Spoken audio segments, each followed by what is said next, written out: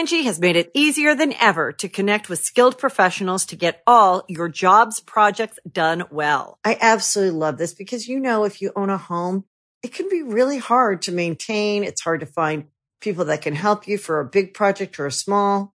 Well, whether it's in everyday maintenance and repairs or making dream projects a reality, it can be hard just to know where to start. But now, all you need to do is Angie that and find a skilled local pro who will deliver the quality and expertise you need. Angie has over 20 years of home service experience, and they've combined it with new tools to simplify the whole process. Bring them your project online or with the Angie app, answer a few questions, and Angie can handle the rest from start to finish. Or help you compare quotes from multiple pros and connect instantly, which means you can take care of just about any home project in just a few taps. Because when it comes to getting the most out of your home, you can do this when you Angie that. Download the free Angie mobile app today or visit Angie.com. That's ANGI.com. Welcome to Sacred Symbols, the internet's most beloved PlayStation podcast. If you want to get our show 3 days earlier than free feeds and completely without ads, please consider supporting us on Patreon at patreon.com/ColinsLastStand. Your support on Patreon also allows you to submit your questions, comments, concerns, thoughts, and ideas to our show, gives you the ability to vote on the Let's Plays we do, allows you access to exclusive podcasts, and more. You can also buy Sacred Symbols merch by going to tinyurl.com/sacredshirts.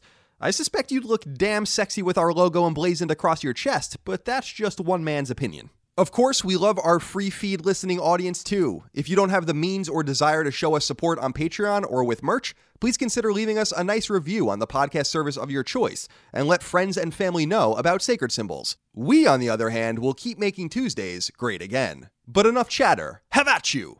On to the show.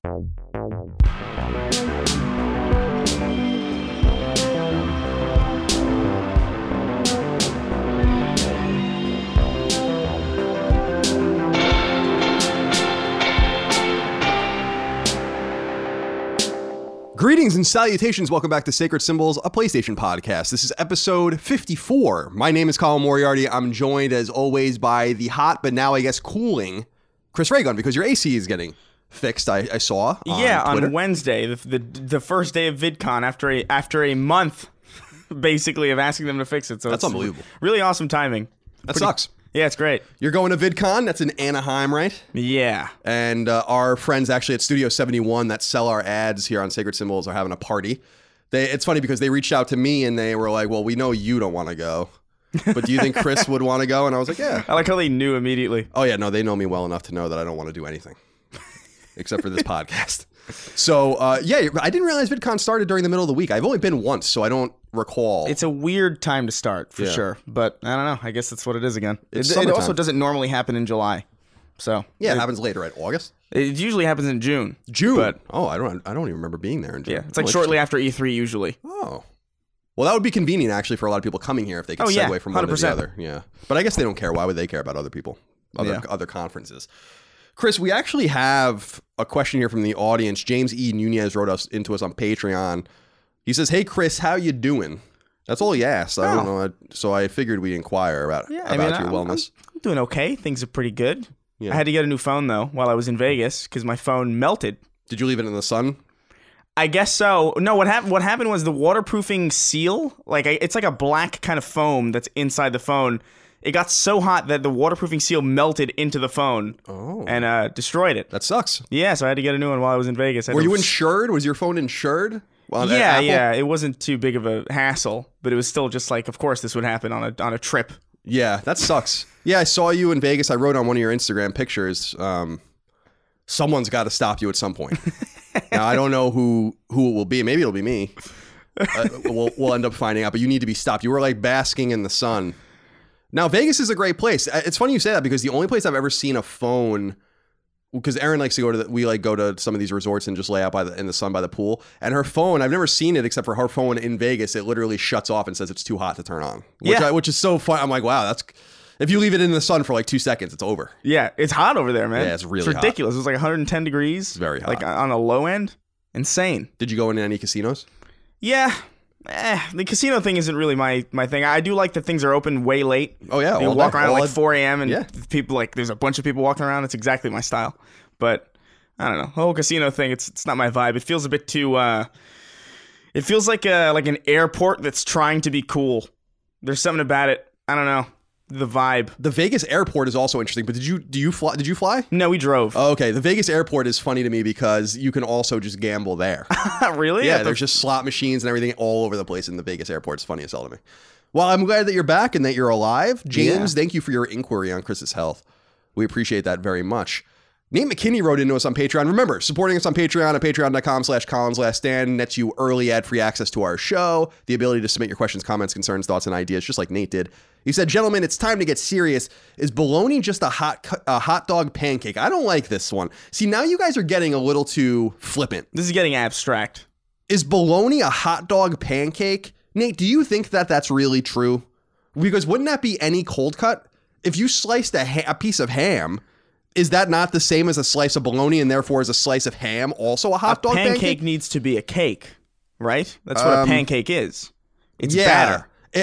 My thing is, a cake needs grain in it, right? Yeah. Like pancakes have some sort of wheat in them, I agree with you. I think you're being a little flippant. It's getting a bit ridiculous. It's like it's a Frisbee, a plastic sandwich, yeah, or like a plastic pancake. Who cares? If you watch Parks and Rec, you'll know that a Frisbee could be a plate or a bowl, but yeah, not anything edible, unfortunately.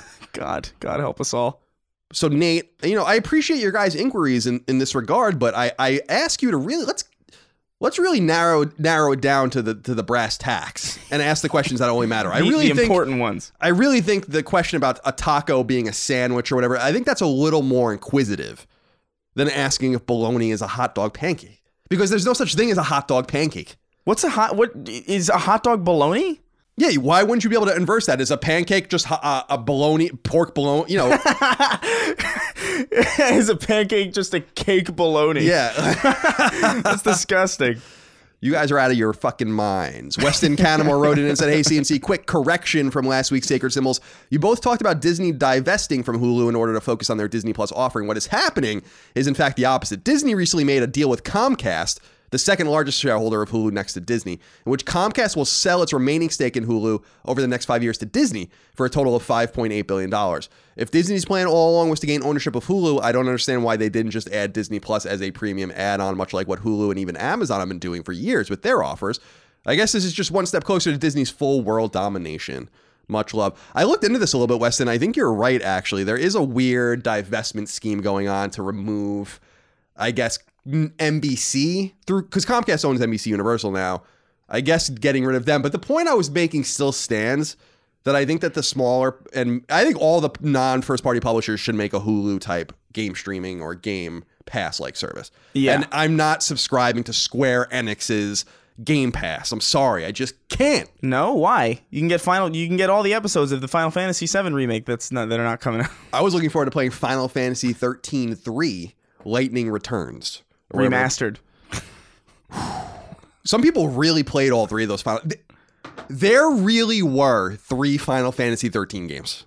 It's almost impossible to believe that actually happened. Is that the first time that's happened? It's the first time there were 3. No, but I mean, is that the first time we've had a numbered sequel to a numbered sequel in video games? Because I can't think of any. I grapple with the thought of any other franchise that has had like a Call of Juarez 2-6. Yeah, Final Fantasy X-2 is the first one I can think of. Yeah. Before that, I don't think so. There are I don't even think since, really. I feel like the only franchise that does that. Yeah. Maybe Kingdom Hearts does that too, because they have Kingdom Hearts. Remember when we played Kingdom Hearts 3, our Let's Play, we actually played Kingdom Hearts 2.9 apparently. Yeah. So I don't know that we technically fulfilled our Let's Play. By the way, my writer, Sophia, who writes SideQuest, has taken ill, as they might say in Victorian England. She is taken ill. And so our SideQuest episode this week is going to be delayed. And so our Let's Play that you and I did last week, Chris, is actually going up this week. Oh, okay. And that's our Titanfall 2 Chase for the Platinum Trophy. It is a really weird video. I'll just put it that way. It's a very weird video, and we'll definitely go back. You'll have to find out if we were successful or not. I guess you could just forgot to go home and actually try it. I'm not surprised that you forgot. John Carey wrote into us and said, hey, CNC Machine, patron since the founding day of CLS, but my first time writing. Am I the only one that is concerned with the Wall Street Journal article you talked about last week? Specifically the part where Sony talked about targeting big name games and the hardcore audience. My thought is, why put all your eggs in one basket? Most PS exclusives that have been announced feel very similar. Third-person action games, now they are admittedly killing it with titles like Horizon, God of War, Spider-Man, Uncharted, etc., but it still feels dangerous to build your entire ecosystem around big-budget games. Why not build your ecosystem around everything? And I don't just mean indies, but better UI, better storefront, controller customization, etc. Games matter most, but there is a lot of niche markets they seem to be ignoring. It's the one thing I really want to praise Microsoft for. They really have taken to selling Xbox as a service. That is something to offer for everyone. I like this, Chris, before we get into the games we're playing, because this was a major part of our episode last week, episode 53, the Wall Street Journal article, which was excellent. And I agree with him. I've had time to stew on this, and I don't know if you have had too, but I guess I keep returning to the question that he's asking, which is, why can't Sony do it all? Why not? I don't understand why, because I agree with him. The Wall Street Journal focus on AAA, big games and stuff like that, and smaller devs and smaller publishers feeling kind of, shit on, and Sony basically saying like they'll just come anyway because what else are they going to do? Yeah, I find a problem with some of this, to be honest. Yeah, but I don't necessarily think that their focus on big budget or bigger titles necessarily excludes them from focusing on a better UI or a better storefront or any of that. Like I don't see how those are, I don't see how either of those get in the way of each other. But yeah, it's not particularly all that wise, in my opinion, to limit yourself to a specific kind of niche like that, especially when you are building the successor to one of the most popular platforms on planet Earth, probably. Yes. So it's weird. It's a weird business model, but I don't know. Maybe it'll help them out. Maybe the fact that maybe their focus on hardcore and their use of that kind of like terminology indicates that maybe we will be getting like some kind of controller customization and stuff like that. Maybe they will make an Elite controller because they're investing in this audience. So I don't know. I think there's reason to be excited about it, but it's also like, maybe you're cutting yourself a bit low there. Yeah, I just don't understand, because I agree. I mean, I don't know that there necessarily is an opportunity cost, but Sony's making it seem like there's an opportunity cost. But it is important to note that Wall Street Journal article doesn't talk to anyone on the record. It's all sources. So it's not as if Sony is like only talking about certain things. They might not even have certain things figured out, assuming the console is still 16 or 17 months out. Like, we're still going to get indies on PlayStation 5. Like, I would be shocked if we didn't. That would be insane, actually. I can't imagine it. No indie games at all? Yeah, it's I don't think that. But to be fair, I don't think that that's what they're saying, or he's saying, because Sony does say that they expect that they'll just come anyway. But the point is like, why not just invest in making sure you're treating these people right as well? Because I think independent games and smaller games are actually quite essential to the success of a console. Nintendo Switch is largely selling on smaller games. I mean, they have these big tentpole games, but people buy shit tons of small games. They like to play their Stardew Valley and all of that on their Switch. So Sony had this really great relationship for a long time with indies, and actually, like I said, used to wear it on their shirts. Sony Loves Indies was a thing that was like a banner in their building and all sorts of stuff. And it's a little weird when you think about the early PS4 era, when some of the best games on the console were actually small games, like Housemarque's Resogun is the best launch game on PS4. Yeah, or like Journey and stuff like that. Yeah, exactly. Yeah. These because these are some first, Housemarque obviously being second party, but even games like Mercenary Kings, and there was a lot of early stuff that actually was much better than a lot of the shit we were getting from AAA developers. So I don't know. I just fear that if you aim too much, it sounds a lot like an Xbox strategy from back in the day, and it didn't actually work out that well for them in the long run, because they were focusing on Summer of Arcade for a little while, then they stopped, then they were focusing on their big AAA games, then the Xbox One came out, and no one really cares. You got to have that long tail commitment, I think. Yeah. And so I'm sympathetic to this fear, Chris. I'm sympathetic to this fear. I think it's fair. Now, before we move on, I mentioned on Twitter right before we started the show, or actually before we started recording it, we are going to do the Sacred Symbols episodes, the second episodes beginning in August. And I want people to know, so I think Sacred Symbols Plus is what it's going to be called. I think that's a perfect name. And it'll basically be just ancillary. I want it to be more than a half an hour, less than an hour, spin-off conversations about important topics. And so I want people to start wrapping their minds around what that might mean. I think it's going to be really exciting. So sometimes it'll be spoiler casts. Sometimes it'll be me just reading a mailbag, or Chris just reading a mailbag about a game he recently played. But a lot of times I think it'll be fun to expand on something we talked about, but we weren't able to really delve into because I don't want to weigh the story. I don't want to weigh the show down with 45-minute conversations about one topic. And then let's move on to number 3. Like, Yeah, no, exactly. I just don't think that's the way And the then show speed flows. by the rest of the numbers. Yeah, exactly. So this is going to happen. I think what we'll do, Chris, is we'll probably record them back to back if we can. But sometimes, and we have to figure out, the way I look at it is it'll often usually be me and you. Sometimes it'll be me. Sometimes it'll be you. And then I occasionally assume maybe we'll get some other people involved as well. Yeah. But I think that just expanding the ecosystem a little bit, having more conversation, more humor. The thing about our audience is that our audience likes 2 things. They like to laugh and they like hard information. Our podcast is incredibly informative, but it's also incredibly zany. And so I want to also carry that over to our Sacred Symbols Plus as well. So I just wanted to bring that up so people can give us their feedback. Yeah. The general idea, here's the structure of it. For people that are curious, it'll probably go live, I assume, on Fridays for $5 and up Patreon subscribers. And then on Monday, the following Monday, it'll go live for anyone on Patreon. So anyone with $1 supporting at $1 or above. And so basically the way I look at it is if that's all you want, if you just want the $1 sub and there's 4 to 5 episodes per month, you're paying 20 to 25 cents an episode. That's a pretty good deal. Yeah. And they won't all be for you. Like some you won't want. If I have a deep dive on a Tails game or something, you might not want to listen to that. But then it's just 25 cents in the drain. So it's not like it's a huge investment. So yeah, I love everyone's feedback about what they think we should do. And I think we'll begin rolling that out in August. Yeah, it'll be fun. I like that you use the word zany there. Yeah. It's a fun word. It is. It's funny. Irreverent is another good word. Is zany, like, what does that really mean? Zany? Like of Zane? No, I don't Like think... having much Zane? Yeah, I guess the root word Like, of zane. Yeah, no, zane. Yeah, I don't know where the word comes from, zany. We can look it up. Would you like me to look it up? No. Okay. Well, we don't have to look it up then. I was just genuinely curious. No. Well, if you're genuinely curious, and then I just asked if you wanted me to look it up, and you just said no. No. So you're not genuinely curious. Well, I guess I'm partially curious. Yeah. Not enough to really care that much. To zane. It's not a Zane. It's not a verb. Yeah. So, Chris, that's kind of the plan with that. The other thing is that we're going to record episode 55 right after this, as I think we talked about last week. Yeah. I'm going away for a little while to see family and record Knockback. Simply pathetic. I'm so stressed out when I have to leave. Basically, leaving my domain ruins about a week of my life before I leave. Oh, yeah, for sure. Yeah.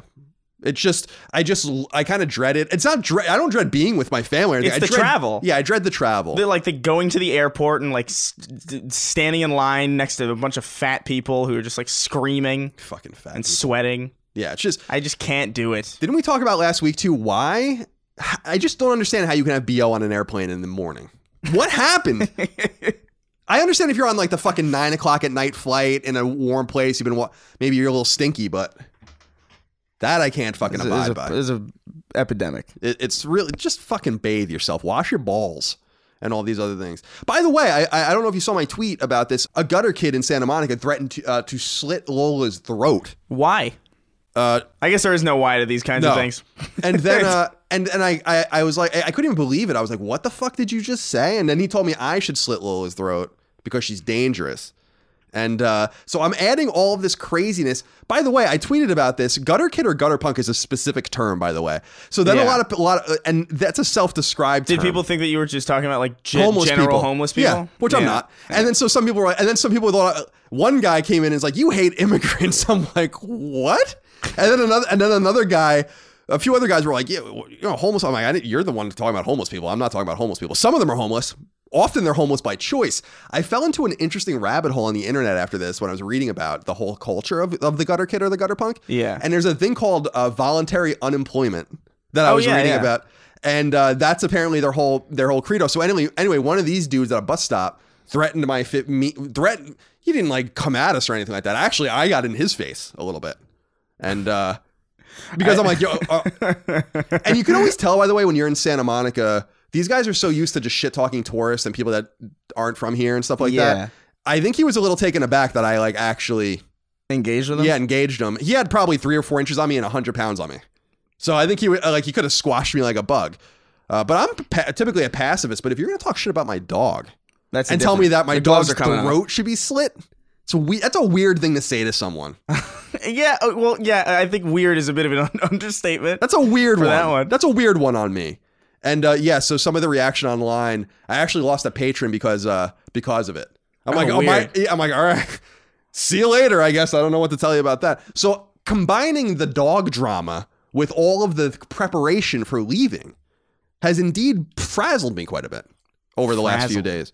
And because I'm preparing for knockback and watching some films in preparation for that and taking notes. I don't know. I'm almost ready for this vacation to just be over, if that makes any sense to you. But I know that once I'm there, I'm going to be quite pleased. No, exactly. That's like the story of anybody who works from home, who's going on vacation, basically. So hopefully there are no gutter punks in Philadelphia that want to threaten. Lola won't be there. Can you imagine threatening violence to Lola? Can you imagine that? I can't imagine threatening an animal that isn't currently attacking me. It wasn't like an active threat where he came at her with a knife, but that's like a specific thing where like you can't say that to someone, you know, like she can't say that. Oh my God, dude. Santa Monica's great. I don't know why we pay so much money to live here. It's like we can't even go outside safely. I don't even walk around with my wallet at night in case I get jumped. Yeah. Yeah, it's not some place that I would want to live. Yeah, it's just a very strange place. I like Santa Monica. I think it's got a lot of style. I think it's got a lot of spirit, you know, but yeah. There's something I just can't stand like this. There are parts here that are like dirtier than New York. Yeah. And it blows my fucking mind. Yeah. Insane to me. Yeah. And there's this great I was with Bunty like last time I was here, and they have those trash cans with like the split grid on top of it that says like trash and recycling. So you put in, but like they both lead to the same exact bid. That's so funny you said that, dude, because Aaron and I were just talking about those a few weeks ago. About how I never even, because I used to carry Lola's poop around because it'd be like recycle. First of all, I hate these things. Cans, paper. Whenever there's too many options, I'm like, it's all going in one bin. Sorry. Yeah, no, exactly. I don't know. At San Francisco Airport was the funniest where there was like 8 trash cans and I'm like, it's all going in one trash can. I just can't. I'm not sitting here doing this. So yeah, we were talking about that and I told her that it was just a few weeks ago that I realized that it was just all leading in, because I'd carry Lola's poop bag around forever not assuming that was those were garbage cans. Yeah. But they're garbage cans. Yeah, it's trash. It's all trash. It's the recycling. The recycling is on the bin as like a placebo effect to make people feel a little bit less shitty about throwing recyclables into the trash. I brought Loli out to walk her at like 4 a.m. last night before I went to bed. And there was a dude in front of my building who was clearly waiting for me to come back. And so I would let him in and then he could steal a bunch of packages in our lobby, which is what always happens in our lobby. So it forced me to walk into the back of my apartment and come through the back door. This is the kind of shit we deal with here. Yeah. I'm not saying it's exclusive to Santa Monica. I lived in San Francisco for 10 years and it's pretty zany up there too. But the homelessness and the gutter punk problem here, exponentially worse, I have to tell you. Yeah. Exponentially worse. Yeah. And unsafe. I've noticed. One of them cornered Aaron in our lobby. Another one hid in our lobby trying to get into the elevator. I mean, it's like... It's crazy. It's a little Mad Max-ish out here in Santa Monica. You guys should come and visit. Burbank's fine. Burbank's nice. You know, I'm thinking about maybe buying a house in the next year or so, and I'm wondering where I should do it. Because Santa Monica is pretty expensive. I think I could probably afford something here. But I also feel like it's going to be engulfed by the ocean at some point. I think I want to go a little bit inland, but then I won't have that ocean breeze, you know? It's pretty cool here. Cool weather-wise here. So, a lot to think about. Burbank's really nice, though. It's not bad. I like it. Also, Burbank will always remind me of Jay Leno, because that's how I was introduced to Burbank, because he filmed in Burbank, and they always said that at the end of the show. I'm like, what's Burbank? Yeah, they used to have, like, Nickelodeon bumpers with, like, Burbank on it, too. Yeah. Very interesting stuff. Well, not really. Chris, let's get into what we're playing. You actually left your field blank. Have you not played anything? Well, I've been you've playing... been gone. Well, yeah, I've been working on some videos, and I've also just been in Vegas, and I wasn't going to pack my PS4 and bring it to Vegas. But I did bring my Switch. I've been playing My Friend Pedro on Switch, which is good. I assume that's probably coming to PS4 because it's on PC and Switch, and that's a weird combo. Yeah. I anticipate it's probably going to come to Xbox One and PS4 at some point. That is solid. When that comes out, and it will, check it out because it's actually great. But nothing on PlayStation right now, unfortunately. I've played pretty much the same games we talked about last week. Bloodstained, Persona 4, and Resident Evil. I'm still kind of chipping through each of them. Last week I had a lot to say about Persona 4, I think, or 2 weeks ago. The game's picking up again a little bit for me. It really is an uneven game. I just want to say I'm a little surprised by the nature of this game's substantial popularity with Japanese role-playing game fans. I want to reiterate that. It's not like this. It's not amazing, guys. I don't see it. You know, like I'm now 25 hours into the game. I mean, that's enough time to really have a grasp on something. No, Colin, it gets great 76 hours in. Speaking, it's like Final Fantasy 13. Remember that people used to say got really good 40 hours in? It actually did get good 40 hours in, but you shouldn't have to spend 40 hours to get to that point. If it doesn't get good 10 to 20 minutes in, I'm sorry. Like I got things to do. I'm totally with you there. So I'm continuing on with that slowly. Bloodstained, I got some multiple endings. Dude, the Platinum Trophy is surprising to me. I wanted to talk about this, if I might. Okay. The Platinum Trophy in the game has a really high engagement. It has like a 7 or 8% acquisition rate, but it is it's not hard. It's just a really time-consuming Platinum where, I'm 30-something hours into the game and I'm still missing a few trophies because you have to grind all these weapons and manufacture all this shit. So I was surprised by that. I think it suggested to me that this game has a really hardcore audience. I'm going to really carefully watch that number as it moves because it suggests to me that it might not have actually sold as well as we think, but maybe it did. And finally, Resident Evil 2, still playing through Jill's campaign. Is it Claire? No, it's Claire. Claire, yeah, it's Claire. Jill's in the first one. So I'm working through that as well. Tony Bertucci wrote into us on Patreon, Chris. He said, hey guys, Colin, I just watched your Bloodstained gameplay video and was very intrigued, but I've never played Castlevania Symphony of the Night. My question is this, should I play Bloodstained or should I play Castlevania first to fully appreciate it? Thanks for all the work you guys do and thank you for making my workday a little easier. Good question. Bloodstained is so on the nose with Symphony of the Night that I think you can only appreciate it to its fullest extent by having played Symphony of the Night first, and there's a wonderful PS4 port of Symphony of the Night, so I would suggest starting there and then playing Bloodstained. I think they're both excellent. Angie has made it easier than ever to connect with skilled professionals to get all your jobs projects done well. I absolutely love this because, if you own a home, it can be really hard to maintain. It's hard to find people that can help you for a big project or a small. Well, whether it's in everyday maintenance and repairs or making dream projects a reality, it can be hard just to know where to start. But now all you need to do is Angie that and find a skilled local pro who will deliver the quality and expertise you need. Angie has over 20 years of home service experience, and they've combined it with new tools to simplify the whole process. Bring them your project online or with the Angie app, answer a few questions, and Angie can handle the rest from start to finish. Or help you compare quotes from multiple pros and connect instantly, which means you can take care of just about any home project in just a few taps. Because when it comes to getting the most out of your home, you can do this when you Angie that. Download the free Angie mobile app today or visit Angie.com. That's ANGI.com. Chris, let's get into the news. Alrighty. There's a few things to talk about here. Number one, it looks like a Batman Arkham Collection is inbound for PlayStation 4 if a leak from the always leaky Amazon UK branch is to be believed. By the way, this has since been confirmed, just so you guys know, just very recently as the time we're recording this. Website Komatsu relays not only the leaked listing, but also box art for the collection on both PS4 and Xbox One. The collection's leaked description seems to indicate that the Rocksteady trilogy will be included here, thus keeping Batman Arkham Origins out of the mix. Quote, Batman Arkham Collection brings you the definitive versions of Rocksteady's Arkham Trilogy games, including all post-launch content in one complete collection, end quote. The PS4 version will apparently get an exclusive skin, but that's all we know, other than a release date, which was also leaked September 6th. Batman Arkham Asylum, Rocksteady's first Batman game, came to PS3 and elsewhere in 2009, and was followed by Arkham City on the same platforms in 2011. 2013's Arkham Origins, created by WB Montreal, isn't considered part of the series and won't be re-released. However, 2015's Arkham Knight will also be in this collection, rounding out the trilogy. Rocksteady was founded early in the 21st century and has pretty much only made Batman games since, with the exception of 2006's Urban Chaos Riot Response, their very first game on PS2 and Xbox. So this is not surprising, I guess. All of these games are already on PlayStation 4. You just have to buy them, I think, individually. So now it's a collection. Yeah, I was confused by this news because I could have sworn that this collection existed already, but I guess they're just on the storefronts. Yeah, I think they released last year or so, Chris, like the Arkham Asylum and City combo. Yeah, and then you have Night. I guess they're all putting them together. I also know that they're all currently on Game Pass right now. So I just kind of all right, I guess all right, the collection works. It's a slow week, so that is truly the biggest news. I have to be honest with you, I think, of this week. Hey man, it's July. It is. What's going to happen in July? Nothing. Hopefully a meteor hits the Earth. Yeah, if we're lucky. Number 2, at the very last second, PlayStation Plus games were swapped for the month of July, an exceptionally rare act. that requires some sort of explanation. Thankfully, website Eurogamer pursued such an explanation, though it wasn't exactly satisfying. For those unaware, July's free PlayStation Plus games, as we talked about on the show last week, were supposed to be PES 2019, Konami's annualized soccer game, alongside an indie racing game. But suddenly, PES 2019 was replaced by a Sony-owned second-party game in the form of Detroit Become Human.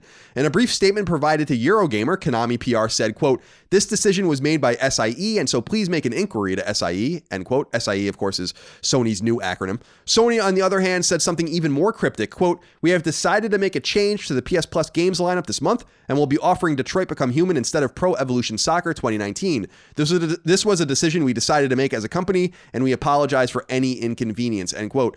Eurogamer speculates that with Sony so deeply in bed with EA's FIFA franchise, this might have been done to avoid trouble there. However, we'll never know for sure. I think, Chris, a lot of people assume that this was actually done based on quality and complaints, but I don't think that's the case. I actually do think the FIFA inquiry is probably true.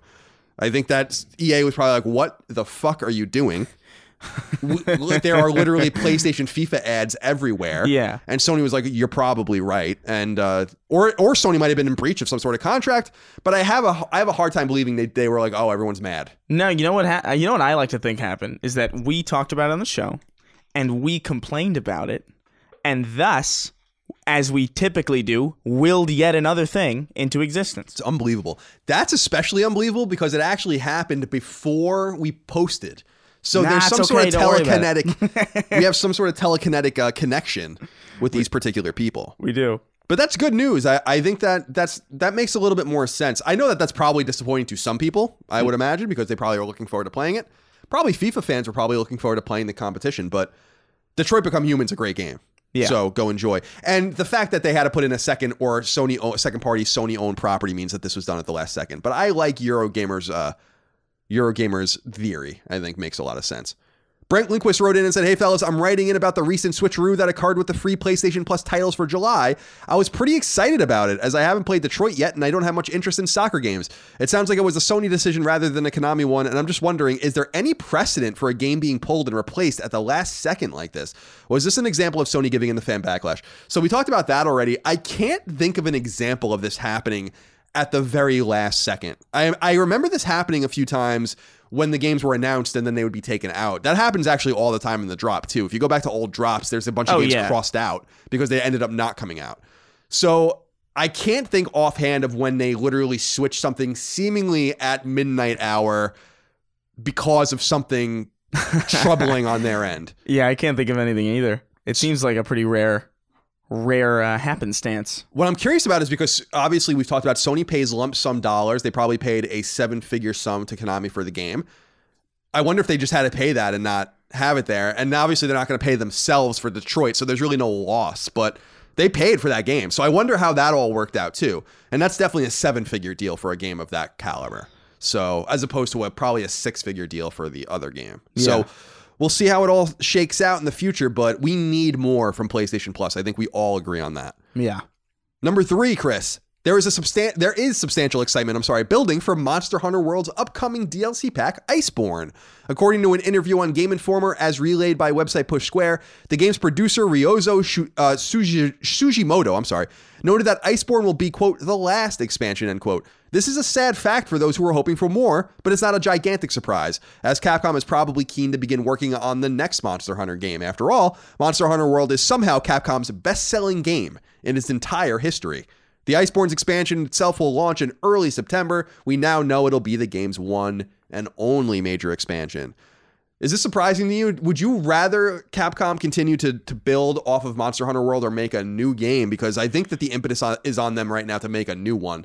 This is the same problem I think that Battle Royale makers are going to experience, but in longer tails. This Monster Hunter World is the most successful Capcom game of all time, which is incredible. I mean, that's pretty wild. Think about that, given guys. Their history. Street Fighter 2, bigger than Street Fighter 2, right? I mean, that alone is crazy. Bigger than any Resident Evil game. Yeah, it's a pretty wild thing. That's no small feat, I don't think. With that in mind, Chris, what would you prefer that they do? I know you're not a player of the game, but if you were, you're a player of immersive, persistent games like this. So yeah, It's tricky because like this is a game that like if it's really their best selling game of their entire history, I would have anticipated them to take a Rockstar approach, like the way they did with Grand Theft Auto 5, or it was Wait, is it 6? No, Grand Theft Auto 5 Grand Theft is the Auto one 5. with I'm getting GTA so many Online. things GTA mixed 6 has started to be rumored, but I think we're a ways off on but that. like, they kept that thing alive for a long time. And I assume that would be the smart thing because that's the thing that's selling a lot and the thing it's got the biggest player base. So I anticipated that. I guess a new game's fine as long as they keep going with the formula they got. But I don't know. I think I would have tried to milk this one a little bit for a little bit longer. Yeah, I think so too. I'm a little confused by that. I was reading about it because I was like, wasn't Iceborne the only expansion? Yeah, and also like it's kind of a recent game. It's not like super old at all. Yeah, it came out January or February last year, right? Something like that. Like within 2 years, which is not long. It's so funny, man, that they actually found just massive success with this plotting series. First of all, I don't like Monster Hunter. I think it's boring, but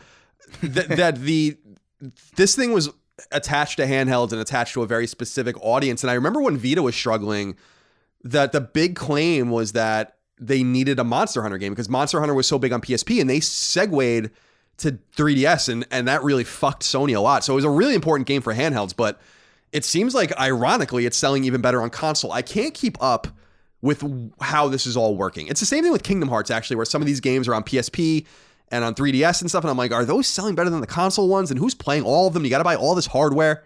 Very complicated issue. It's a bit much. A bit much for me. It's a lot much for me, Chris.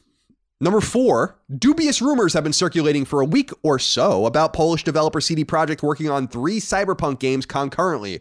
Word originally came from apparently botched translations from Polish website Bankier, which talked to the team's president, Adam Kaczynski, and the team's CEO, Peter Nubliowicz. Nilobowicz, probably. The botched translation, as regurgitated by IGN, apparently noted that 3 projects were in development from the franchise, but a comment from CD Projekt puts the persistent rumor to rest. Quote, "We currently have a total of 5 teams working on a number of projects, with 3 focusing on the development of Cyberpunk 2077, end quote. Their statement read in part. A 4th team is working on Gwent, the card game based on The Witcher, and a 5th team is working on an unannounced mobile project. The funny thing about this to me, Chris, was how many people were circulating this and then updated their stories with the proper translation. And it's like, didn't we talk about this a couple weeks ago with Japanese? We did. Find someone who speaks Polish and see what it says. Stop running your shit through fucking Google Translate. Is that what they do?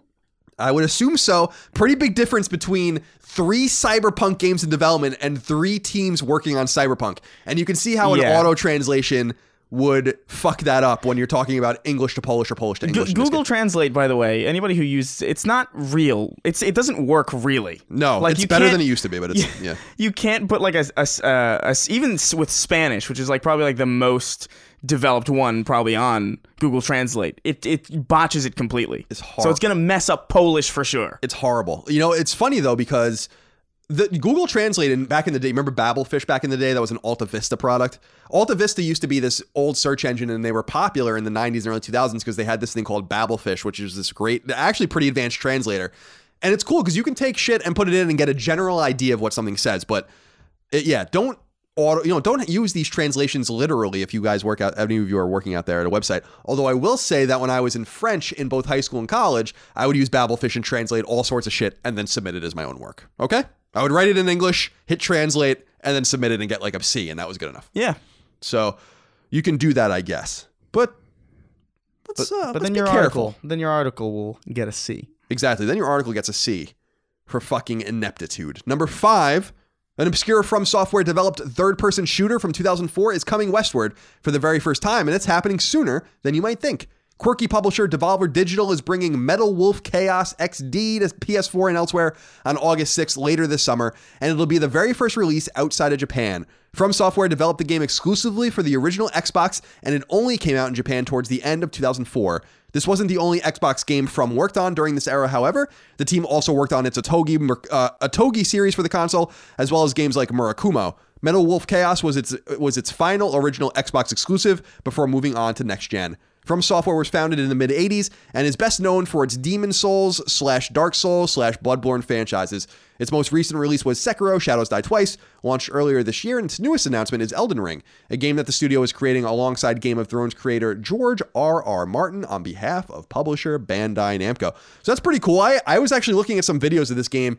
It's like a third-person shooter. I don't really know if they've upscaled it. It doesn't look very good. But I love these Xbox and Xbox 360 Japanese exclusives because there are a lot of them. Because Microsoft was spending a ton of money trying to get people to play. Didn't work out very well. People might remember that Tales of Vesperia, which was a Tales game, a mainline Tales game, was an Xbox 360 exclusive for a while. So I remember being confused by that. I remember just logging onto the store and being like, what is this? They tried. I will give it to Microsoft. They tried. There's a ton of games like that. So this is one of the more obscure ones from From's, not MechWarrior. What's the Armored Core days? Yeah. So we'll see how it all works out with that. But I'm excited to play that. Number 6. A substantial post on the official PlayStation blog has brought to our attention 3 new games coming from niche Japanese publisher Spike Chunsoft. All 3 of these games are coming to PlayStation 4. The first game is Conception Plus, Maidens of the 12 Stars. This is an interesting release as this game was initially a PSP exclusive launched only in Japan in 2012 and has never seen the light of day elsewhere or on other platforms. Strangely, its sequel, Conception 2, Children of the 7 Stars, launched on both PS3 and Vita in the West way back in 2013. The second game is a new adventure game called Robotics Notes Elite, due out in 2020. Interestingly, Spike Chunsoft notes that its sequel, Robotics Notes Dash, may be coming westward too. And finally, rounding things out is an action RPG called Crystar. Crystar is the closest of the bunch and the only one with a release date, August 27th. Chris, these are games not for you.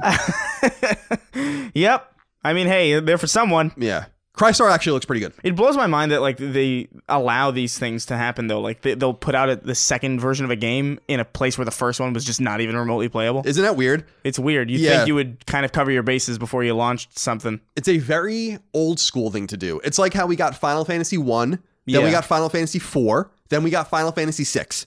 We never got 2, 3, or 5 in the West until later. But we called them 1, 2, and 3 here. Very confusing. So that's a very old thing. I agree with you. Mm-hmm. You would think they would have wanted to port that PSP game first, but it wasn't so. I remember getting Atlas published. It's interesting because Conception 2 was published by Atlas. So Spike Chunsoft's coming in and publishing the first one. This is an interesting one, Chris. I'm interested what you think of this. Number 7. A new River City game is en route. It's called River City Girls, and according to website Gamatsu, it ties in intimately with the old school River City series, which is also known as Kunio-kun in Japan. Old school inspired American studio WayForward, who I love, developed the game, and it was produced by Arc System Works, the Japanese fighting dev best known for their Guilty Gear and BlazBlue series. The game will come to PS4 and elsewhere on September 5th. River City Ransom was originally developed by for Famicom by now defunct Team Technos. It launched in Japan in 1989 and on Western NES's beginning in 1990. A port came to Game Boy Advance in 2004. The Kunio-kun franchise actually preceded Ransom in Japan, and we didn't see many of these games in the West, save stuff like Super Dodgeball and Renegade.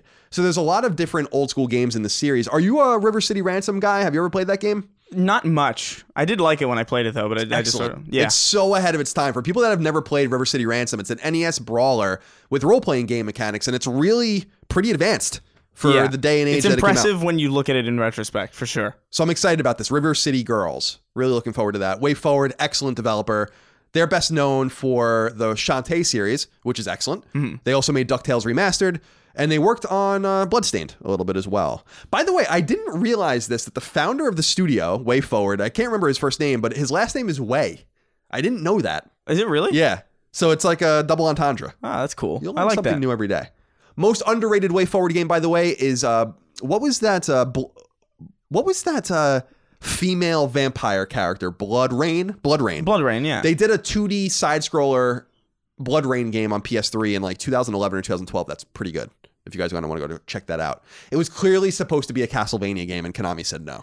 I think that's obvious. Blood Rain is so weird because it's like the Blue Man Group of video games where like everybody knows about it, but no one ever thinks about it until they just pop up one day. It's weird. Yeah. I don't know. You have to assume THQ Nordic owns Blood Rain, right? I mean, if you don't know who owns something, it's probably THQ Nordic who owns it. Yeah, that's a good point. Number 8, Dragon's Dogma Online, will be closing up shop, which is especially sad since Capcom's MMORPG never even made it outside of Japan. Dragon's Dogma Online launched on both PS3 and PS4 in Japan alongside a PC iteration in late August of 2015. Speculation about it coming west ran rampant, but for whatever reason, it never migrated over even as Capcom's original Dragon's Dogma, launched in 2012 on PS3 and elsewhere, found a sizable Western audience. Unfortunately, servers for the game will be shutting down in December. So not only will Dragon's Dogma Online soon be dead, but it'll also have died without much of its potential audience having ever been given the opportunity to try it for themselves. That sucks. Yeah, it's kind of sad. Did you play the original Dragon's Dogma? That game was really popular with people. I didn't like it very much. I never played it. Like my roommate played a ton of it, but I don't know. It seemed fine. Yeah, it was definitely from when I played it briefly when it came out, it was real. It seemed very budget, and a lot of games that were coming out around that time were just more impressive. But people really did like it. There were a few people at IGN I worked with that were really, really into that game. So Dragon's Dogma Arisen was the DLC, but I don't think we've seen the last of that franchise either. No, I think that Capcom has something there. But I was sad to hear that because on the back of us getting Phantasy Star Online 2 in the West finally, which is a game that came out around actually earlier than this, we're not going to ever get Dragon's Dogma Online. Chris, number 9 is a wrap-up. Again, I told you, a slow news week. Really light one. Silicon Error reports that upcoming Digimon Survive has been delayed until 2020. It was originally supposed to come out in 2019. Website Gamatsu reports that Mobile Suit Gundam Battle Operation 2 is PS4 bound later this year in the West, that Sim RPG Fuga Melodies of Steel will come to PS4 in 2020 instead of its original 2019 release AIM, that adventure game Elia, which is already on rival platforms like Xbox One, will be coming to PS4 on July 25th, that 2D music game One Hand Clapping is coming to PS4 in 2021. That's the first 2021 release we've seen in this. One Hand Clapping? What? That space shooter Subdivision Infinity DX comes to PS4 on August 8th, and that RTS title Ancestors Legacy will come to PS4 on August 13th. Website Push Square reports that One Piece Pirate Warriors 4 is coming to PS4 in 2020, and that old school SRPGs, which I'm really excited about, Langrisser 1 and 2, previously confirmed for PS4, will be launching in the West in 2020. And finally, racing game Grid, originally scheduled for September 10th, will now launch on October 11th. That's a Codemasters game. Grid? Is that a remake of something? I guess so. Yeah, Grid's a game that's already exists. So I think it's just a remake or something. That sounds cool. So we'll see how it all turns out. Now, Chris, this is a weird week. Oh, man. Because there is no PlayStation blog drop. There's none. There is no drop this week. Everything is off. That can't possibly be true. I'm sure that there are games coming out. 42420 wrote into us and said the PlayStation blog did not post the drop for the week of July 9th. Do you think they dropped the ball on that one? That's good. And Adam Karskadin wrote in and said, hey, Colin, just wanted to let you know that Catan VR was excluded from the drop a couple of weeks ago and wasn't mentioned on the show. It's a great PSVR game that's perfect for multiplayer if you're a giant nerd like me. That wasn't on the list. A multiplayer PSVR game. So that's based on Catan, I assume. Yeah, I would assume so. The Catan board game. There is a popular multiplayer PSVR game called Fire Hour or something like that, right? Fire something. Is that the FPS one? Yeah, that people really love that game. Yeah. Well, I know. I'm sure there are multiplayer. Like, I mean, I guess I'm thinking for whatever reason that VR games are like multiplayer locally for whatever reason, because that seems like the most fun environment to have it. But I guess you couldn't do that right now because of processing. It'd be difficult. That would be pretty cool though, to be able to play some of those games. Yeah, maybe one day. So yeah, no drop. We can make up games that came out, but I don't want to do that. I don't know. This is Sony's fault. I'm sorry, everybody. But that means we can move on to reader mail. Chris, as dictated. Someone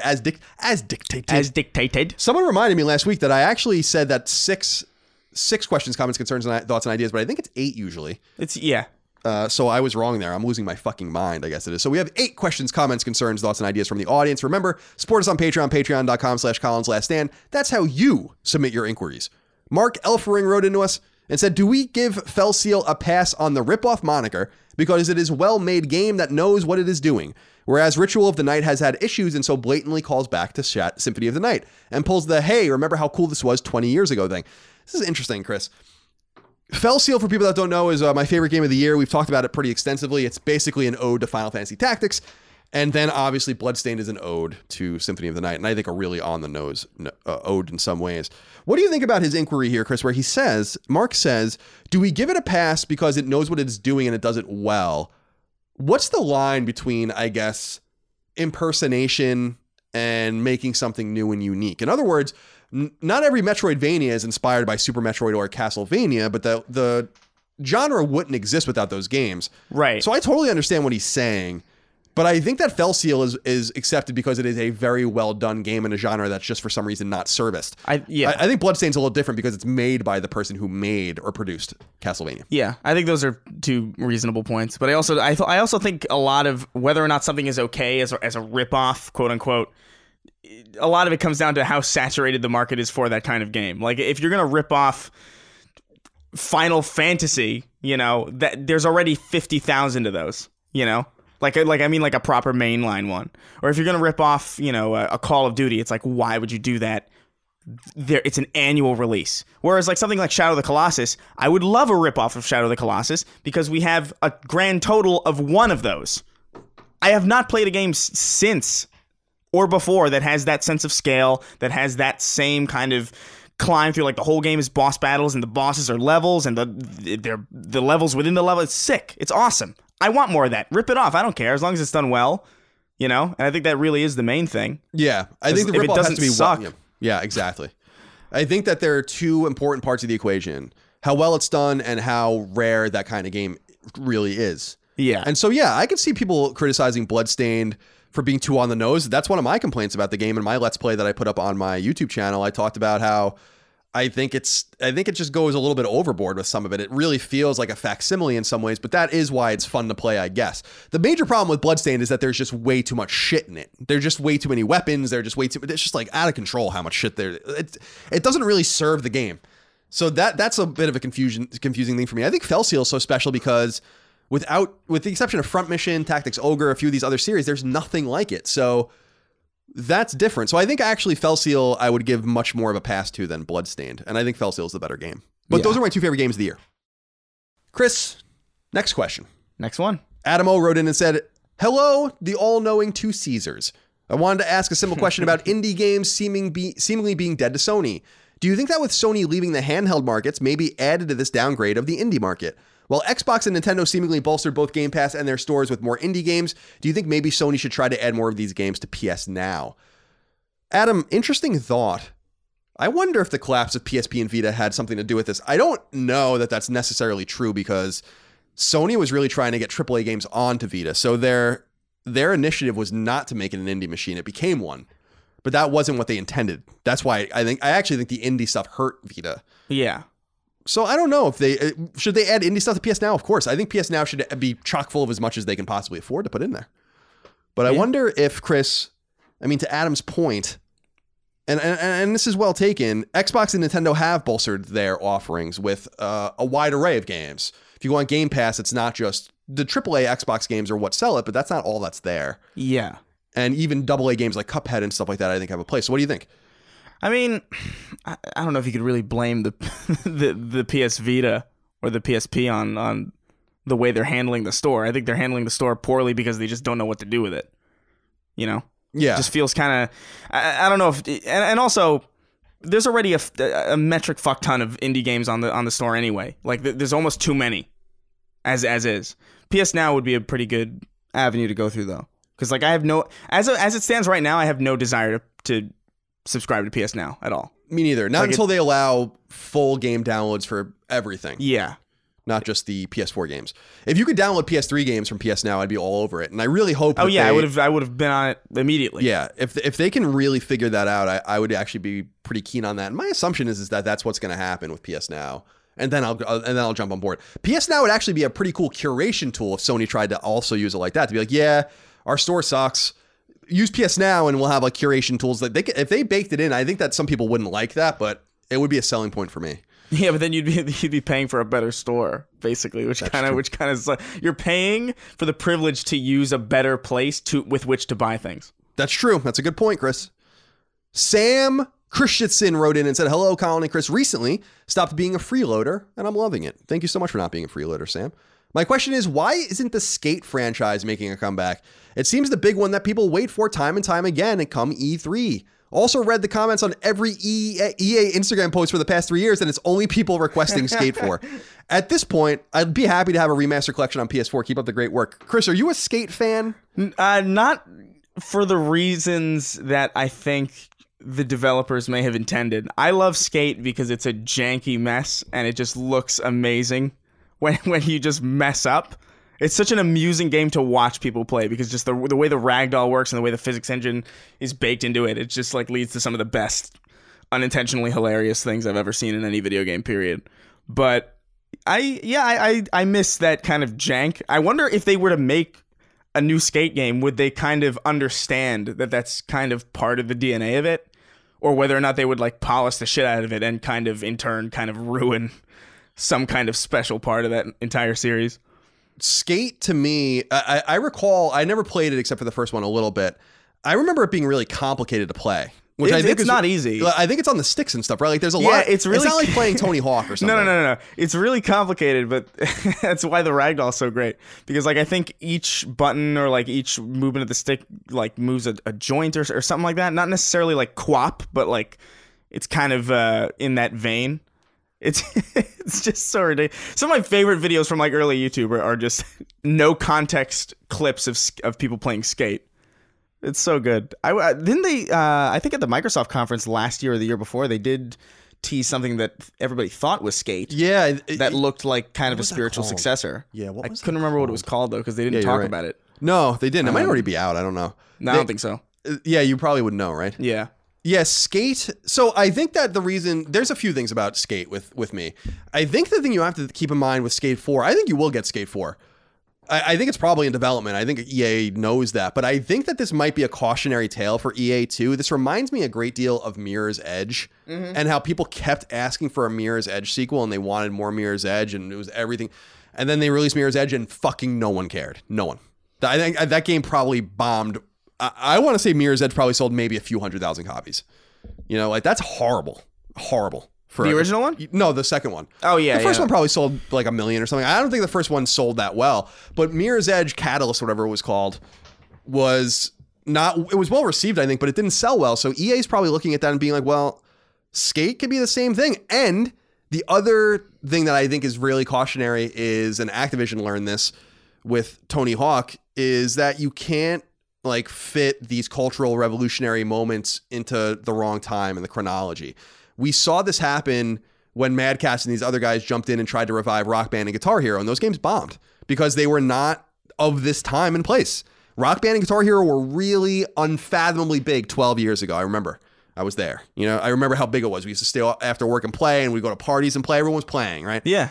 But no one cares anymore. No one wants these fucking instruments in their house. No one wants all this shit. And so when they went and re-released those games later on, thinking that, well, of course people love Guitar Hero and Rock Band, no one cared. No one cared. And people ate shit. Because that Mad Catz, like, I think Mad Catz like lost a shit ton of money on that. So that could be another thing too, where I don't know what the cultural relevance of skateboarding is today. I mean, I live in Santa Monica, so it's very relevant here. But you have to take all of these things into account, I think, when you're trying to make a new game and releasing it. And they're not interested in releasing Skate 4 and selling 1 million copies. So if that's the threshold, then they're like, well, we can just make FIFA. You know, and we'll be good. Oftentimes, people kind of don't know what they want. Exactly. They'll say, like, I want a Rock Band. I miss Rock Band. I want Rock Band. Then Rock Band come out and be like, maybe I don't. Maybe I don't want to buy this stupid drum set that's going to take up 6 foot by 3 foot space in my fucking small apartment. Yeah, it's not going to work. Just a different time and place. So just some things to keep in mind, Sam. We appreciate your inquiry. Monday Busk wrote in. That's it. That's an interesting name. Monday Busk. Greetings, Colin and Chris. I hope you are well and have enjoyed your 4th of July. In episode 53, you discussed the big three of Sony, Microsoft, and Nintendo rallying together with the concern of the trade tariffs affecting hardware manufacturing. If said tariffs passed and the cost of buying hardware went through the roof, wouldn't the winner here be Google Stadia? With only the optional Stadia controller to purchase, the barrier to entry for next-gen games would make Stadia the more financially sound option. Absolutely. Yes. Of course. But I think more people would just stick to their PCs, honestly. I don't think they would definitely be in a advantageous position against the other console manufacturers, but I don't think people are going to jump to Stadia just because it's now the most affordable option. Especially because if people have PCs, that's not the most affordable option. You just, I have a PC, I'm just going to buy the newest games on my PC. Yeah, I think like it's yeah. I already think that Sony and Microsoft are going to have somewhat of a hard time migrating people from the consoles right now because I think people are happy with them. Mm-hmm. So this would just add an extra layer to the complication. But I know that some people were a little nervous about my tariff discussion last week. You have to remember that these tariff threats are used just as threats. I really find it hard to believe that ultimately there's going to be tariffs on video game consoles in the United States, but it might be. And if that's the case, then yeah, the people who win actually are the people who are giving you, like Chris said, on PC or wherever the case might be, giving you content on what you already own. So I actually think Sony and Microsoft would be disappointed in that, but they still have these consoles that people would be forced to play and buy content on. So it's something that needs to be straightened out. Yeah, for sure. But it is an interesting thought. And I got to say about Google Stadia, man, the buzz about Google Stadia seems to be under zero. Like below zero. I feel bad because I actually know people that work on it and know people on that team, including some friends of mine. It's cool, but it's a cool. Here's the thing: like the tech is awesome. It's neat. It's just I just have a hard time believing it until I'm gonna try it out. I will, because it's only fair that I try it out. But like I don't know, man. I just don't know if I'll ever be in a situation where I'd want to just play a game on a stream as opposed to just having the damn thing installed. Yeah, just for reliability's sake. In a world of options, giving me only one option is not going to work for me. Yeah, basically. Tim Bob wrote in. Tim Bob? Yep, Tim Bob. Timbabwe. Timbabwe. Like Zimbabwe, the country? Yeah. With Microsoft having announced that Xbox One controllers will go forward to the next gen, do you expect Sony to follow suit? And what is your personal preference, carryover or redesign? Oh, well, I like that. I didn't know that. Yeah, so... That's actually probably smart given the... That's not a huge surprise, right? I mean, you're going to need, I mean, if you're going to play games from the old generation, then of course. Yeah. It's not a surprise, but it's also like it hasn't necessarily been done. You know, the Xbox to the 360 was a completely different controller. The 360 to the Xbox One was a completely different controller. And they don't work back to back. So, all right. Yeah. Yeah. The only truly cross-gen, like historically, the only truly cross-gen. PS3 to PS4, right? Well, was GameCube. Worked on Wii and worked on Wii U. I don't know if it works on... I think it works on Switch, The GameCube controller does work on Switch. So, I love... The GameCube controller is my favorite controller of all time. I love that controller. I thought that recently until I tried to play literally anything that wasn't Smash Brothers on it. The C-stick? And you realize that you're just missing buttons. Yeah. Like, you can't click the sticks in. So, like, you can't, like, sneak in Sky... We were playing Skyrim with the GameCube controller out of curiosity because it works on the Switch. And we realized we couldn't sneak because you can't click the sticks in. And there's like less buttons. There's like one less bumper button. So it's just, they have two triggers and one Z. Yeah, one Z. Yeah, I was right. So I hit the mic. One Z on the left side, but not on the right side. That's so right. It's impossible. And it has like a bump on it. Yeah, it's kind of a terrible controller for anything that isn't like designed with that controller in mind. I don't know that I guess you're right because I'm only talking about it from an ergonomic perspective where it fits so perfectly into my hands. I think it's just the size, like the specific controller and the specific size of my hands. You know? I really like the original the original Xbox One that wasn't the Duke, the S or whatever. Yeah. That one was nice. That's the one I got with my console. Even though it had the black and white buttons, which I didn't really care for. Yeah, those buttons were so weird. Yeah, there was a lot of buttons on the Xbox controller. But yeah, Tim Bob. Not a huge surprise that the Xbox One controller is being brought forward. Remember, PS4 controllers work backwards. You can use a PS4 controller on a PS3. So with the backwards compatibility, that's not a huge surprise. But I do want to see, and you will see, a new controller. I'm just curious to see. And by the way, Microsoft is not saying that the Xbox One controller is coming with the new Xbox. So I want to be clear. I don't think that's what Tim Bob means, but I want to be sure I'm clear about that as well. I'm sure Scarlett's going to have its own controller, but you're just going to have a choice now, which is good because they're putting out these freaking expensive ass Elite controllers, and it's going to suck if you can't use it on the next generation of hardware. Yeah. You know, unification, be a bad investment. I agree. But yeah, I'm really looking forward to seeing the controllers, the new ones. Yeah. That's my favorite part, I feel like. Just seeing like what the controllers are the neatest part design-wise, I think. Of the next, whenever a next generation's on the horizon. For sure. I love the PS4 controller. I love it. I totally love it. I think it's great. I think this generation in general has probably the best overall controller layout. Definitely. Like the Switch, a huge surprise, right? The Switch one's better than the Wii was and the Wii U. Good lord, man. Yeah, Christ. The Wii U was weird because it had the face buttons above. Below the sticks. Oh, it's so weird. That whole motion didn't make any sense to me. I remember playing. Yeah, I've talked about it, playing Mass Effect 3 on it and being like, I can't do this. I don't know how to play like this. Like when you have muscle memory that built into you, that movement with your fingers, and then suddenly on this one machine you have to go. I just can't believe that got through anyone. Yeah, no, I mean, well, they walked it back immediately. They walked it back for the Switch. Wii U sucks. I think the Wii U is fucking terrible. I remember so clearly how excited people were about the Wii U, and I'm like, that thing sucks. Yeah.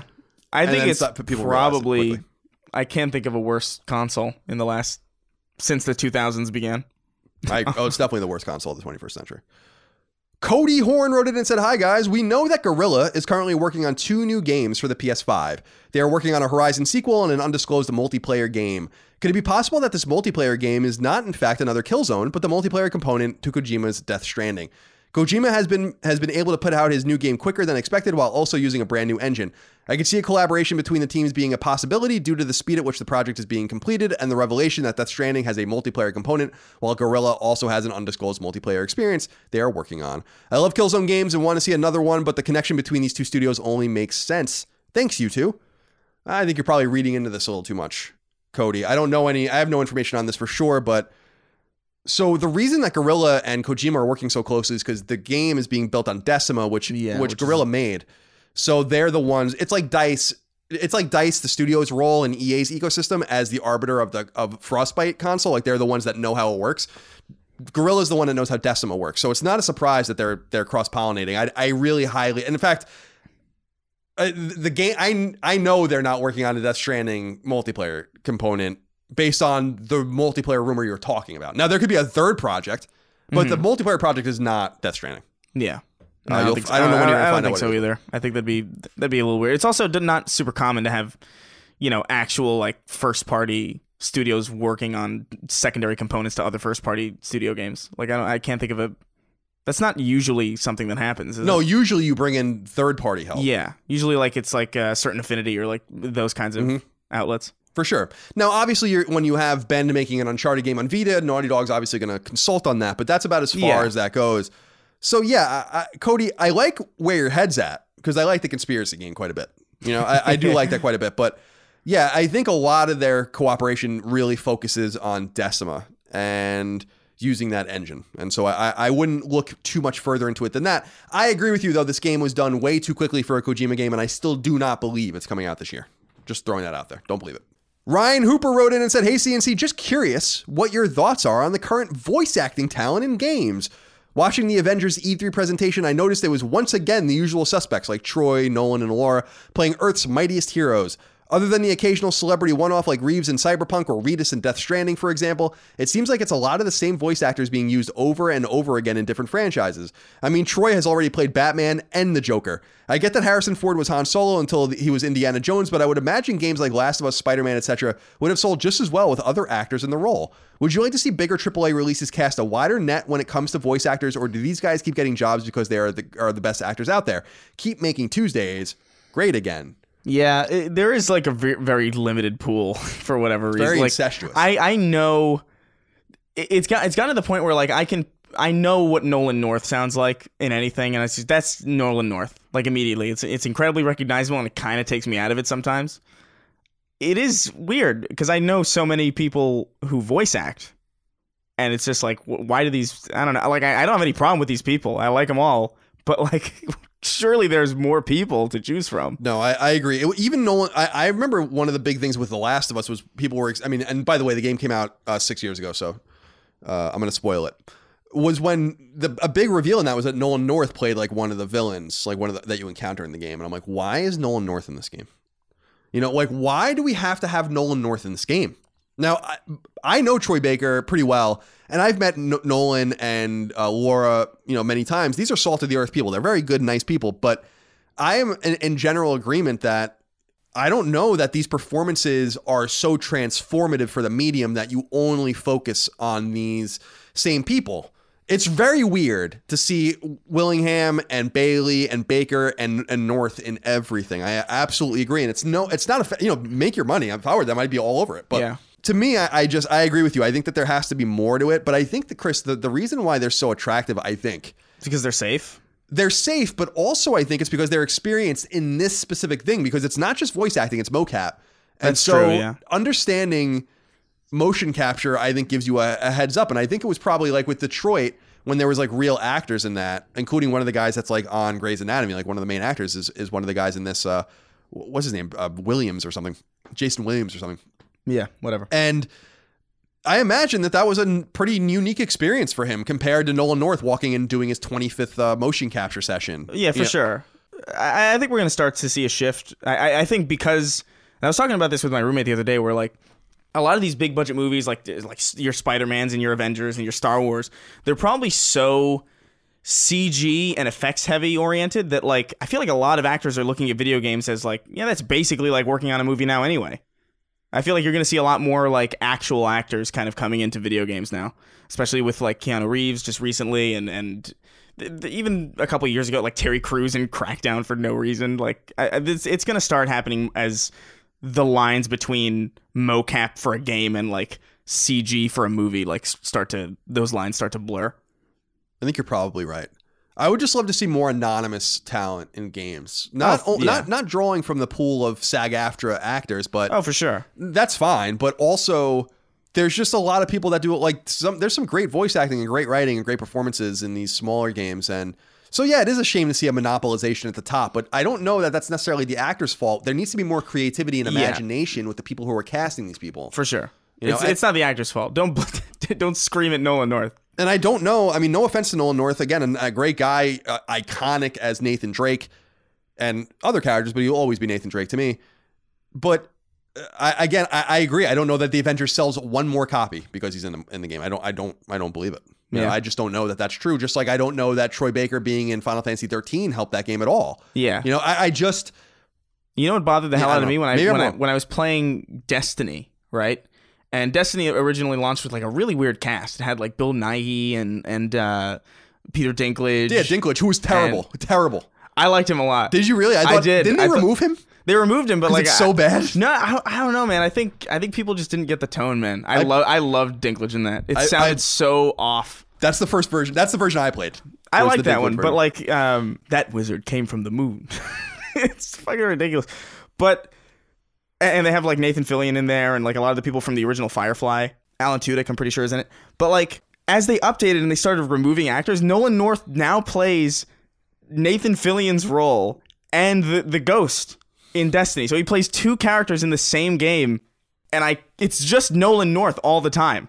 And it's so frustrating because I don't hate him, but it just gets a little, it gets a little much sometimes. Yeah, I think that when let me back up because I think maybe Nolan North's motivation could be not only money, obviously, but to remove the typecast that he would otherwise have experienced by not hitting the ground and trying to do as much as he could. Yeah. Because he really is Nathan Drake. Like, I mean, that really is that character. So to break out of that as quickly as possible might have been a smart career move for him because I don't know that maybe a lot of younger gamers or more casual gamers do associate him with that. Mm-hmm. I don't know. But I agree with you. I only know...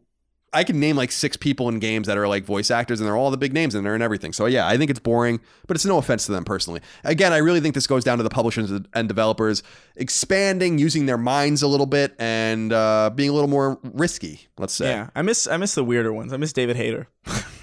David Hayter is Zangatsu in Bloodstain. I love it. And he's just Snake. Oh yeah, it's totally, I love it. It's totally Snake. It's very funny. Chris, the final inquiry comes from Murray M., who wrote in and said, "Hi, boys. The question is more for Colin, but we can definitely both answer this. With all the talk about censorship in the PlayStation ecosystem, are there any games you have played which have been better because of censorship? Thank you for all of the work that you put in." Because of it? Yeah, it's a very interesting question, actually. Because I don't know that any game has become better, but I will say that I like when things are left more to the imagination. And so I don't know if that's like an example of censorship or self-censorship, but I don't like sex scenes. I've talked about this. I don't like sex scenes in movies. I think they're awkward. I don't think they add anything. I was just watching Rosemary's Baby recently for Knockback, which is an amazing horror movie from the 60s. If anyone's ever seen it, I fucking love that movie. Mia Farrow's in it. And really, Ruth Gordon plays her neighbor. She won an Academy Award for the performance. And the interesting thing about that movie is that it's totally demonic and scary, but there's only one example of any blood in it or gore. And it's very startling because you see it and then you don't, and then it goes right back into the movie, and you never really see it, or it's not really referenced again. And that's what made that so powerful. So when you see a bunch of gore and violence, I don't want to see that because then it becomes less important to the story. The same thing with sex, where okay, they're hooking up, they're getting together, but I don't need to see it in order to understand it. Yeah. Right. So I don't know if that's an example of what he's talking about, but I think that sometimes by not showing things, you strengthen the product by leaving something to the imagination. And so I think games that show restraint are inherently better than games that don't. Maybe. My counterpoint is you can eat an old man in Prototype and wear his skin and become him. That's true. And that's the only reason I love that game. That's a valid counter argument. I can't think of it. I don't know. Like I struggle to think of games that I've played that have been censored, really. at all. So that's kind of the thing. Unless I was somehow had like insight into the development of it, I would never know. Like maybe there's a game that I've played and that I love that had some scene taken out of it, but I'm not privy to what that is, so I couldn't necessarily. You know what I mean? Yeah, and the examples you're right, because the examples we do know about this that have happened recently, like with Devil May Cry, and others didn't enhance the game or ruin it, so it just happened. I don't think that if anyone played those scenes showing that girl, whatever, she was naked or whatever in Devil May Cry, if you played only the PS4 version and you didn't have any insight into it, you probably wouldn't have known any better. That one's a little bit, because she just has a light coming out of her ass, and it's like a little bit weird. Yeah, like a lens flare coming out of her bunghole. It's like far more distracting than if it was just, how it was initially. But yeah, I struggle to really think of anything that was better or worse because of censorship. I'm glad they rolled back on the DMC5 thing though. That game's great. Well, we're going to talk about that on episode 55 because we're going to record that right after this. We're going to wrap this episode up now. Yeah. Episode 55 is going to be our games of the year so far. And lots of input from you guys, too, that I've organized as well. But yeah, no, I think you're right, Chris. I think that it's hard to know what's better or worse without having specifics about what was removed or not. And we've only have had a few examples of that. Yeah, and it's usually of games that like I've never touched or never would touch anyway. Yeah, Dead or Alive, beach volleyball, and stuff like that. Yeah. The tit doesn't jiggle as much in 0.01 version. I know. Where are her titty jiggles? Chris, by the way, before we go, speaking of titty jiggles, what do you think about this gamer girl bathwater? Oh my god! So I saw this great fake headline that was like 50 people, what is it? Contract herpes after drinking Instagram star Belle Delphine's bathwater. It was like obviously fake because it was from some what was it? What was it trying to be like? It was like the Daily Mail. The Daily Mail. It was some satire of the Daily Mail. It was so good though. I cracked the fuck up. I was like laughing for 30 straight minutes. But yeah. it's hey man, supply and demand. I completely agree. It's business. She's definitely way smarter than people are giving her credit for. Oh, hell yeah. She's selling bathwater, which by the way is definitely not bathwater. She's just running jars through a sink. Because it's far less effort to just do that than it is to take a jar and like dump it in a full bathtub after you've bathed in it. She's making money for minimal effort, which is awesome. It's weird because I wonder, so many it's sold out apparently. How many people bought it ironically? I'm sure the overwhelming majority of people bought it as a joke. Just so they could give it to like someone who's like, hey, I got you this. It's a great gag gift. It is. See, that girl's interesting to me because she's definitely super hot.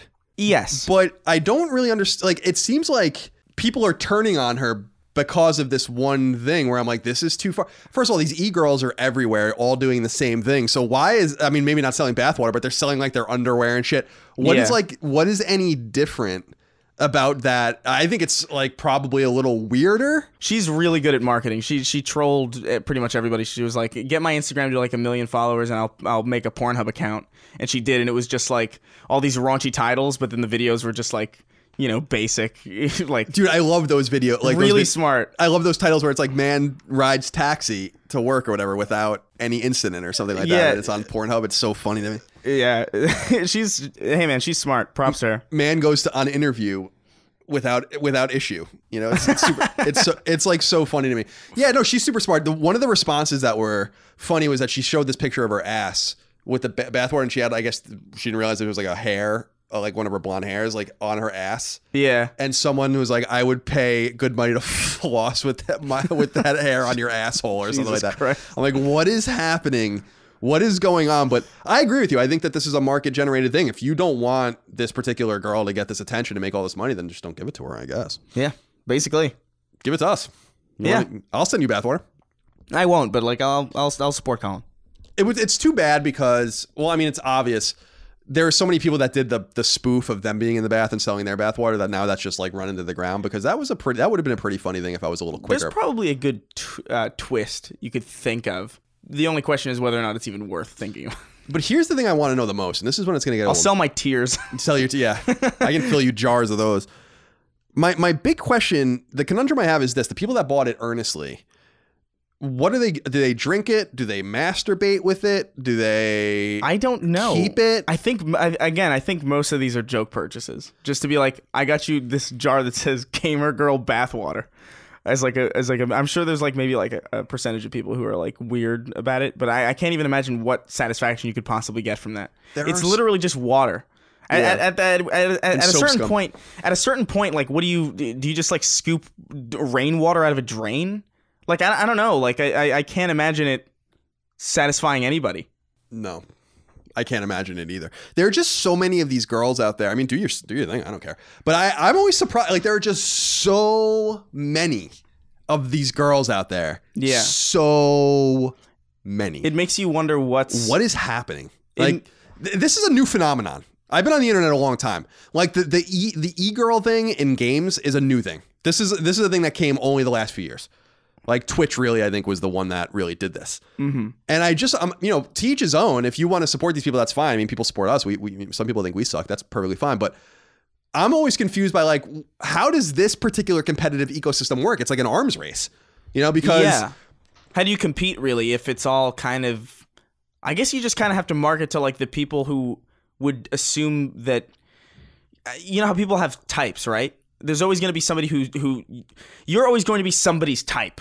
You know what I mean? So always someone. So I guess everybody out there is just kind of getting the attention from that group of people. A micro community. Yeah, a micro community that's obsessed enough to keep them afloat. I would assume that's how it works. Super interesting. Because there's so many of them and they're all making money. Yeah. So, which is interesting. I don't know. I hope they're all making money. Are they all making money? I'm sure they're all making money. Yeah. I'm positive. Well, good for them. Yeah. I just can't imagine. If I had D cups, man, I'd be doing this shit too. Like, I mean, are you kidding me? It's like, I can get paid by existing and not being obese. Even so, there's probably some people that want you to be obese. Exactly. Yeah. Rubbing chicken breasts all over your body and whatnot. Yeah, no, I mean, hell, it's just, I mean, hey, man, you're not hurting anybody. Yeah, more power to you. Whatever. I wonder, like, I would love to have one of these girls on the show just to hear about the experiences that they must have with people. If you're as famous as this chick is, or like, what's that, Jessica Negri? She's probably the biggest cosplayer, or one of them. She must get recognized. There must be all sorts of weird shit. And the other thing is like, if they're in a relationship and you're the man and you know that there are potentially thousands, tens of thousands, hundreds of thousands of people just beating it to your like woman, Yeah. It's a very complicated dance, sociologically, that I would be really interested in talking about. It is kind of interesting. Do you think it'd be like, kind of like one of those things, like I have it? I guess. And everybody else wants it? I think that if I knew... It's like having a nice house and everybody wants that house. It's like, damn, I want that house. And it's like, deal with it. I have it. It's mine. That's true. Erin is gorgeous. I have a gorgeous girlfriend, and I know people are attracted to her, but she's not putting herself out there like that, so it's a little different. Right. I think you have to kind of have some sort of cognitive dissonance in some way to be like, I'm okay with this. Just because it's, I guess unless you're in an open relationship, whatever, it's very. This is exactly why I'd love to have conversations. Yeah, with some of these it's people. interesting. Just to pierce the veil a little bit, figure it out. What's her name? Belle Delphine? It's Belle Delphine. I think. Belle Delphine. Okay, if you're listening, you're not. But if you're listening, come on, Fireside Chats. Let me know what's going on. Be really interested to talk to you, and buy some of your bathwater, perhaps. Yeah. We can bring it to a lab. I just watched Jurassic Park. We can bring it to a lab and try to create you. Clone you in a lab. Or brew some beer with it. Yeah, brew some beer. Yeah, that's the thing. I want to see what people are doing. I'm sure that's probably like next on the thing. That'd be smart. Yeah, like make I think that's probably actually happened already. Something that needs water, like like a cake or some recipe with Belle's water in it. Yeah, you could save all the California pizza places with Belle Delphine's bathwater. Because they all say it's the water. It's the water. Yeah. Where does she live? Does she live in maybe that's the thing. They're just trying to get New York water. Yeah. I don't know where she lives. I have no idea where she's based. How old is she? Do we know that? Do we know anything about her? I assume. Hold on, let me look this up. All right. I'm sure she's of age. I'm just saying, like, is she like?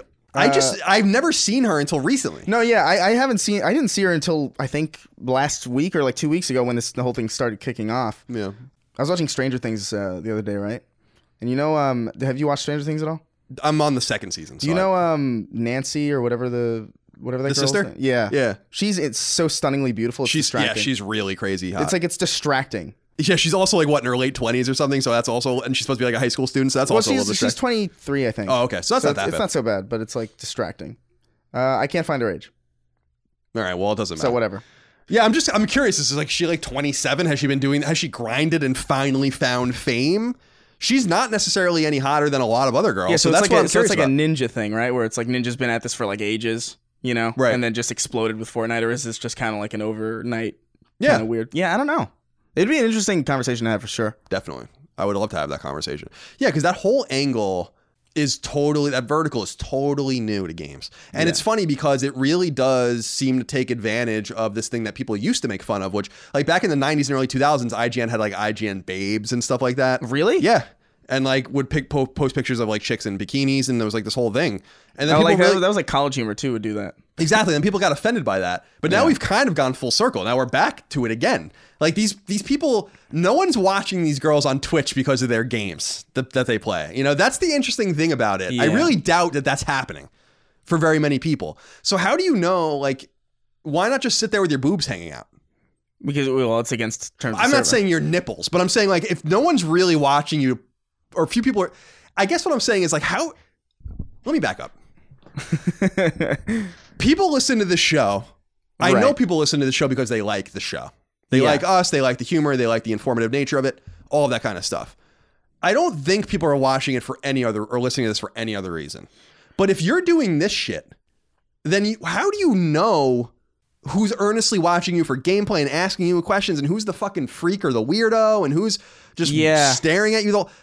I feel like it's because of the agency of the woman. I have no problem doing it. No one's forcing them to do it, so they can do whatever they want. But I'm all for like legalizing prostitution and shit. So like I'm way further left than that. But I guess I wonder, like, and this is another question I ask is like, how do you do that calculus in your head? Like, how do you feel about the fact that most people are paying attention to you just because of the way you look? Like, you could literally speak fucking Russian and read War and Peace and no one's going to care, right? That's the thing I want to know about, because that to me seems, that would be hard for me to grapple with. Yeah.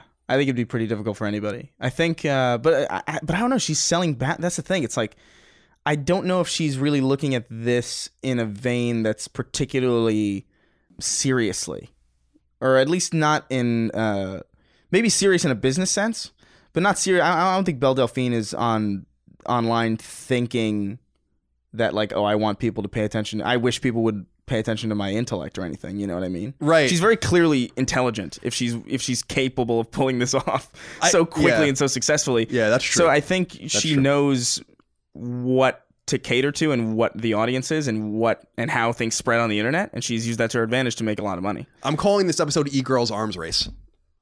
Where's my pen? Aaron cleaned my desk. I can't find any of my shit. Oh shit. Stop cleaning, because now I can't find anything. We need our filth. All right. Well, that was an interesting conversation. I would love to have more of that. But you know, here's the thing that I want. Here's the person I want to speak to the most, because I think you're right. Belle is leaning into it. She knows what she is, right? It's like a model in Playboy. Like, you know who you are, or not who you are, but what you're doing. I want to know if you're an attractive girl streaming on Twitch, but you're doing it because you love the games, you love the content. That's the gray area where how do you know who's watching you to watch you and who's watching you to stare at you? Yeah. And does that matter to them? Because that would matter to me. I'm sure it matters to them. Right? So that's, I think, see, if I were them, if I were the girl trying to just stream, not being the so-called titty streamer, as some people like to pejoratively say. Yeah. If I was just a girl gamer streaming, I think I'd be pretty upset about the people on my flank that were making it look like I either only wanted to do that, I can't get attention if I do that, no one wants to pay attention to me because of that, etc. and so on. It's very complicated. Yeah. Sexual, and I don't mean sexual like sex. I mean sex like gender. I guess those are different things now. That game, very interesting. But yeah, no, I'm. This is a good example of Sacred Symbols Plus. Actually, yeah, that's good. It's a good thing we didn't have a drop because we have an excuse to talk about this shit. This is exactly that was unintentional, but this is Sacred Symbols Plus. Yeah. Look at that, Chris. Look at that, huh? All right, let's get the fuck out of here. We have to record the next episode, which will go live next week, of course. Thank you for your support, your kindness, your love, your generosity. Remember, support us on Patreon, patreon.com/CollinsLastStand for early ad-free access to every episode of the show. Vote on the Let's Plays we do. We're going to do Crash Team Racing this month. Oh, hell yeah. And just your general support is necessary and needed. So please do keep that in mind. Tell your friends and family about us. If you're freeloaders, leave us nice reviews on iTunes, etc. We appreciate you so much. And we'll see you next time for more Sacred Symbols. Goodbye. Take care, guys.